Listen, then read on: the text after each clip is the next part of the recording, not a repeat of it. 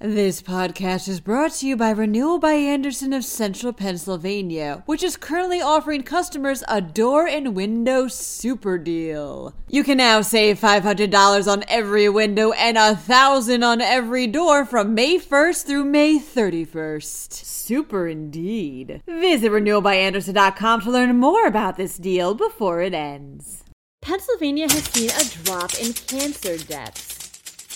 Meanwhile, teachers and education experts want financial literacy classes for students. Rail biking tours have become very popular. Finally, the secret's out on this beach.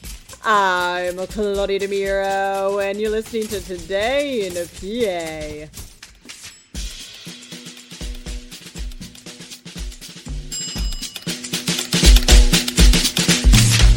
Cancer deaths across Pennsylvania's congressional districts have fallen between 17 to 49% over the past 25 years, reports Axios Philadelphia. This decrease is a reflection of a nationwide trend, which saw a decline in cancer-related fatalities of up to 45% among men and up to 40% among women. Lung cancer saw the biggest drop for men, as much as 72% since 1996. For women, it was breast cancer, which saw a decline of up to 58%. Teachers and education experts across the state are calling for financial literacy programs and classes in more schools, reports the Tribune Review. While a bill pushing to make this so has been previously discussed by this podcast, more advocates are going around the state pushing for such education to become part of a wider curriculum. Such courses would prepare kids for practical financial challenges like buying a car or paying for college or even how to maintain a credit score. Some schools already offer kids these classes, but that bill, which just passed to the state Senate, would require all high school students in Pennsylvania to take half a semester of financial literacy classes beginning with the 2026-27 school year. Rail bike tours have become a popular summer pastime in Pennsylvania, states Fox 43. But what are they?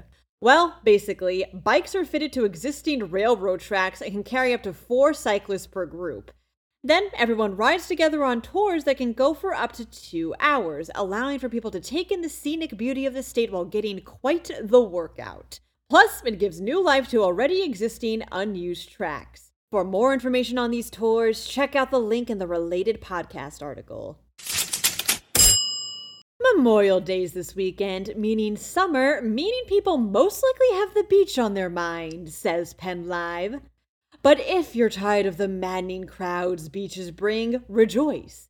Family Destinations Guide recently published a list of, quote, America's favorite 100 secret beaches.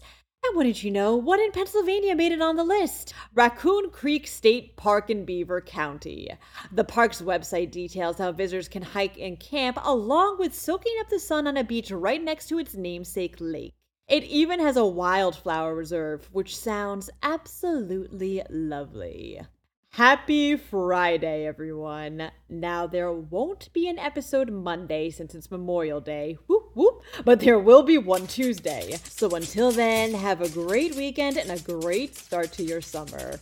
I'm Claudia DeMiro. Thanks for listening, and see you when I see you for more Today in PA.